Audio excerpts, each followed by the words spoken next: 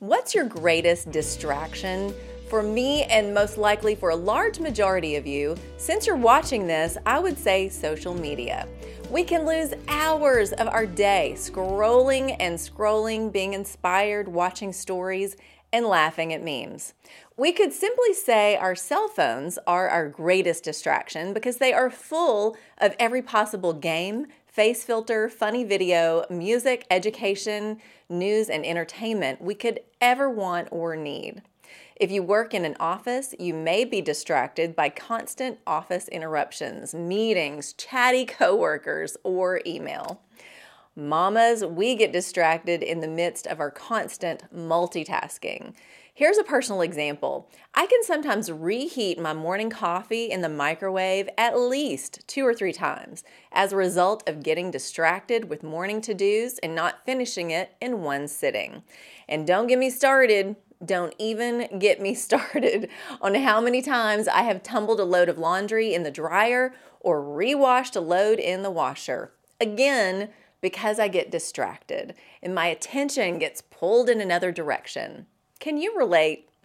Never before have there been more distractions around us to get us off track. Preparing to be here with you today, I was distracted over and over. And literally right now, as I'm talking to you, I'm thinking, did I turn off my curling iron? And I see producer Nick behind the camera and I'm thinking, oh, that's a nice shirt. Distractions. The struggle is real. We must focus. Our focus matters big time when it comes to our faith. Anytime I think about my own distractions, I can't help but think of sweet Martha in the Bible. She and her sister Mary were having a gathering.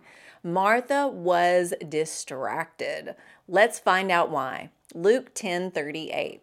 As Jesus and his disciples were on their way, he came to a village where a woman named Martha opened her home to him. She had a sister called Mary who sat at the Lord's feet listening to what he said. But Martha was distracted by all the preparations that had to be made. She came to him and asked, "Lord, don't you care that my sister has left me to do the work by myself? Tell her to help me." "Martha, Martha," the Lord answered, "you are worried and upset about many things, but few things are needed, or indeed only one. Mary has chosen what is better, and it will not be taken away from her." Martha, Martha, Jesus calls it out. You are worried about many things, but few are needed. Don't we do the same thing? We worry, overprocess, and overcomplicate our lives in the same way with all the thoughts and things we choose to focus on. And then we blame the stress, distractions, and lack of focus on everything and everyone around us, when our greatest distraction is us.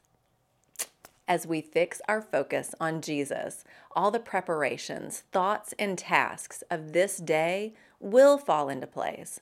This in no way means don't prepare and don't accomplish necessary tasks. It simply shows us, with Martha's example, what Jesus cares most about is the preparation of your heart in the process. That's the truth.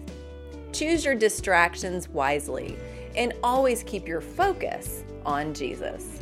I'm Lori Klein.